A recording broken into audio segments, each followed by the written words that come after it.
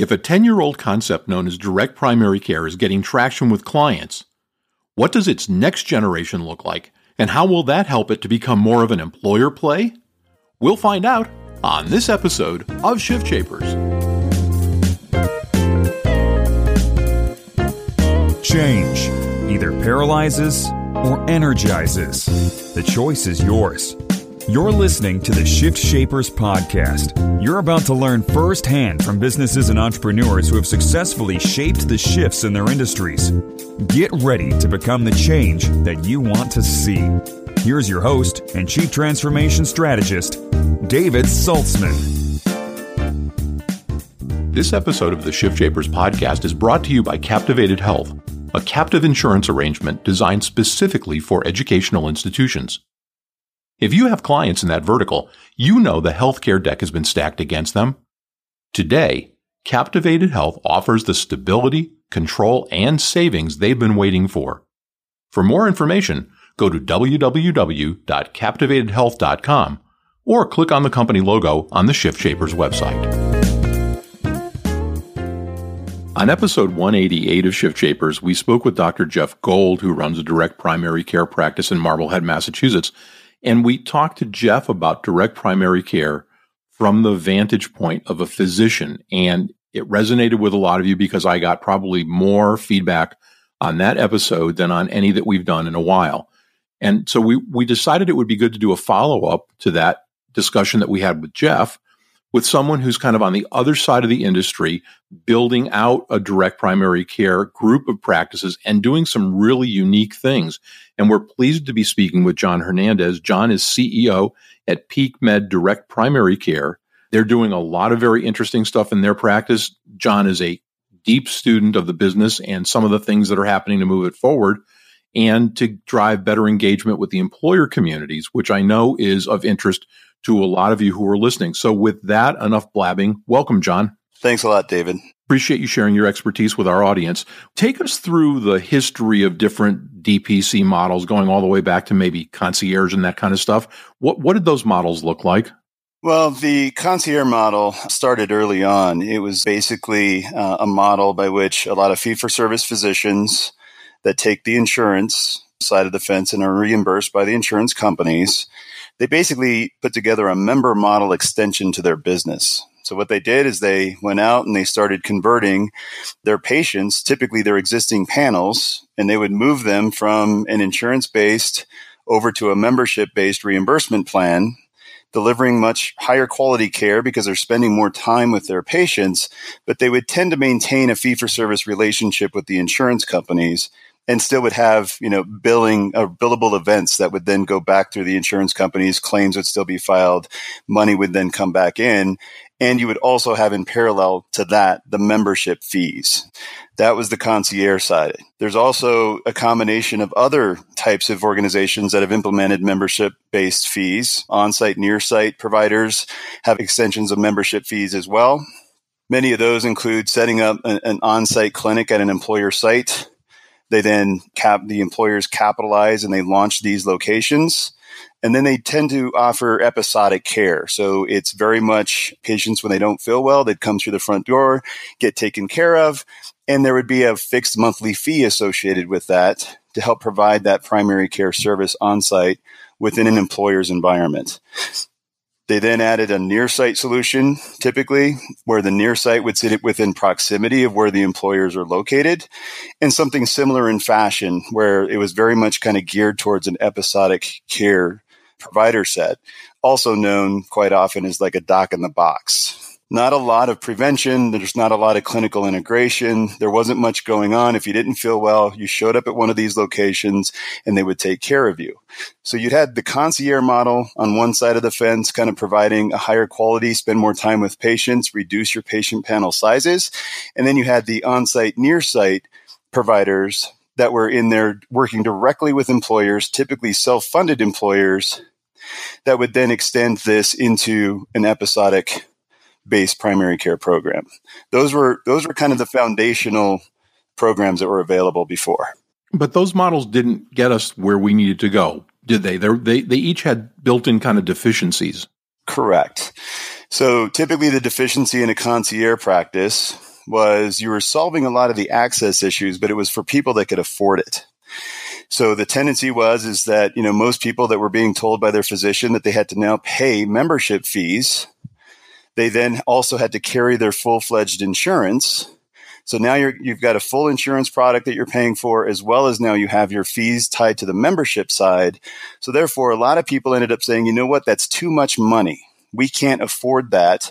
So they ended up leaving those concierge providers and staying within the fee-for-service world on that end. So that was the weakness of the concierge side of it. Now, many concierge practices over time have tried to resolve those issues by shifting price and seeing if there wasn't ways for them to provide, kind of a broader spectrum of patients coming through at different price levels. That was the concierge world. On the on-site, near-site, a lot of the weaknesses there were they very much focused in on the doc-in-the-box level of treatment. Meaning you're getting primary care services. You did have the option of both bringing in your employees and your dependents with children into a clinic location, but it's typically for flus, colds, standard issues that people just have on a day in and day out basis, but they weren't doing extended services. So they were very limited in scope. And they were also limited in time. A lot of these on-site, near-site clinics were then set up maybe to only operate 2 to 3 days a week with limited staff and limited hours. So those solutions had some weaknesses along the way that prevented people from actually feeling like they were getting a better product of care. How exactly does direct primary care solve those issues? So a true direct primary care, in my opinion, and there's now variations on the market, true direct primary care is we've actually separated yourself completely from insurance-based reimbursement. When you take a step outside of insurance-based reimbursement and you go into what we call the pure DPC mode, that's basically where you're now setting a primary care solution that's based on an economic model that's closer to that of Netflix for healthcare. It's a monthly residual income stream. It's a low-cost income stream that allows for a much broader spectrum of people to come in, no matter what their net worth is. So when they come through the front door of this location for a monthly fee, they typically then get 24/7 access to their primary care physician. They get unlimited access to all of the amenities of that facility, and these facilities are set up in such a way where now they're starting to add a lot more broad level services. So it's not just primary care. Now you've got pharmacies built into these. You've got even some physical therapy, functional joint testing, behavioral health. So these facilities are starting to expand and add additional service lines that are much more comprehensive and vertically integrated to provide the highest level of care option possible. That's typically what we call a true pure DPC provider is looking to do. Did that facilitate the ability for some of these practices to say, okay, well, rather than saying we've got $100 to spend or whatever the dollar amount is, or we feel the market will bear $100, to say, what's the price point at which we can deliver that basic care? And then how do we deliver value with the remainder of the money rather than just pricing to market? Well, that's the approach that we actually took. So when we sat back one day, we said, okay, we know that at that point, the average membership fee was sitting anywhere between $75 to $100 for a base primary care solution. That was kind of the market average. And this was back in 2014. And so when we studied that, we said, okay, well, that's primary care only. And when we say primary care, that's your basic primary care functions, family medicine functions. So we took a step back and we said, well, man, how much value can we actually build into that price point? What we figured out is that we were literally able to deliver a family-based medical solution at half the price. And so we looked at that and said, okay, so around a $55 price point now, we could start with that as our baseline and then expand. We have $45 more to put to work. Where can we put that $45? So as you start thinking about spending this money, the equations start to change. That's where the economics actually change. $45 can do a lot of really fantastic things. So that's where you start studying the data and technology. which I'm sure we'll talk about in a little bit. But when you have data and technology, you could start understanding the information of where people are, where the care is needed and the types of service lines that are needed to serve a population. So then you sit back and say, okay, what can $4 do in a fully integrated lab solution? Can we integrate all labs into our fixed fee solution for $4 more? Is that possible in this population? Can you now implement fully integrated prescriptions, non-specialty drug prescriptions? Can you build that into a fixed fee structure? Are you able to keep going? How far can you go with service lines that then reach to the point where you've created as much value within the same dollar amount that others are doing at just a base primary care family medicine? And now, a word from our sponsor. Captivated Health is a single-source solution for your clients and prospects who are in the education vertical. The founders of Captivated Health have nearly 20 years' experience working with educational institutions, and over that time, they've developed a keen understanding of the unique problems these clients experience. Frustrated by a lack of control, the unpredictability of ever-increasing healthcare costs, and the pressures and regulations of the Affordable Care Act, these groups have been adrift in the fully insured commercial marketplace until now. Captivated Health has built a program that solves those problems, and it does so with virtually no disruption to faculty and staff while saving clients millions of dollars. We wanted you to be among the first to know that Captivated Health is building a national distribution partner network so you can bring this cutting-edge solution to the educational clients you advise. To learn more about the Captivated Health solution, go to their website at www.captivatedhealth.com or click on their logo on the Shift Shapers website. And now, back to our interview. And as sophisticated as the offerings have become, it still seems as though it's a model that attracts individuals rather than employers. I know there's been some small change in that, but I wonder if it's because it's been difficult for some of these DPC practices where the doctors were more reticent to get into keeping the kind of records that they thought they needed for insurance companies, like coding and whatnot, not for billing, but so that they could at some point show a demonstrable, repeatable ROI. Have you found that? And if so, how do you move that mountain? Well, there's really two categories of DPCs.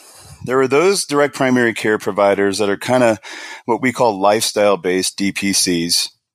They are typically 1, 2, 3, 4 doctor groups, and they are designed to kind of maximize to a patient panel of about 700 members per doctor. And then once they've hit the 700 members per doctor, they've hit what we call kind of the lifestyle threshold. They're in business, they're making money, they're in a sustainable, their operations and business is completely sustainable.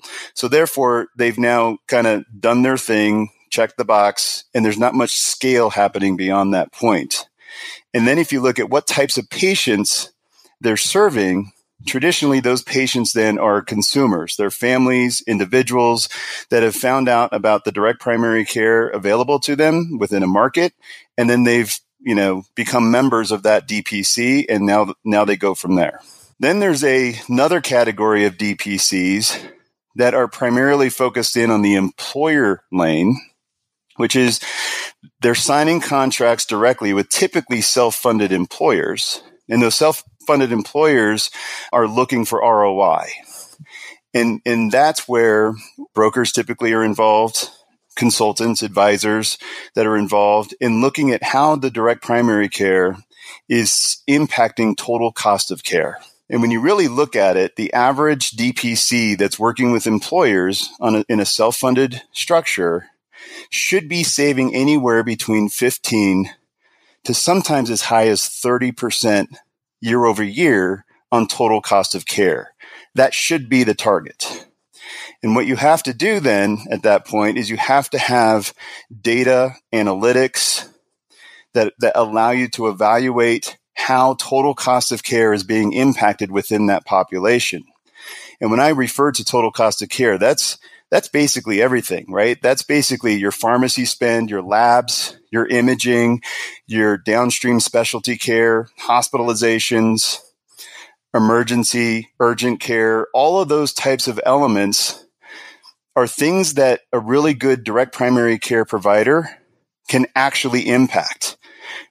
DPCs have the ability to impact all of those other cost areas significantly enough to the point where a self-funded employer should be able to save at least 15, if not up to 30% year over year. That's the equation that needs to be solved for from an ROI perspective. Is it an evolution of lifestyle-based DPC docs to a more employer-lane doc, or do you see it being two different communities and remaining that way? Well, I mean, I think the lifestyle-based direct primary cares that are still small in size, where they've not filled up their patient panels, they would like to be in the employer arena, if you will.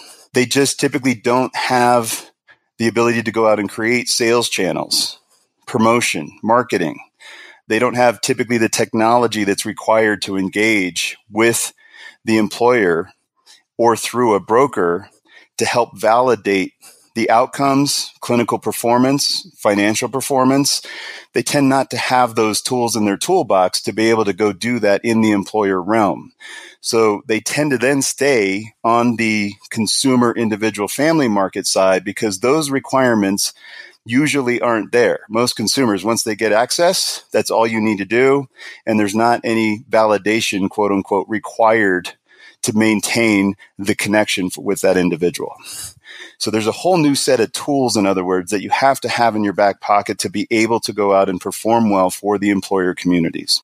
How do you get from point A to point B? I mean, it's obviously even though the original model is 10-ish years old, how do you evolve?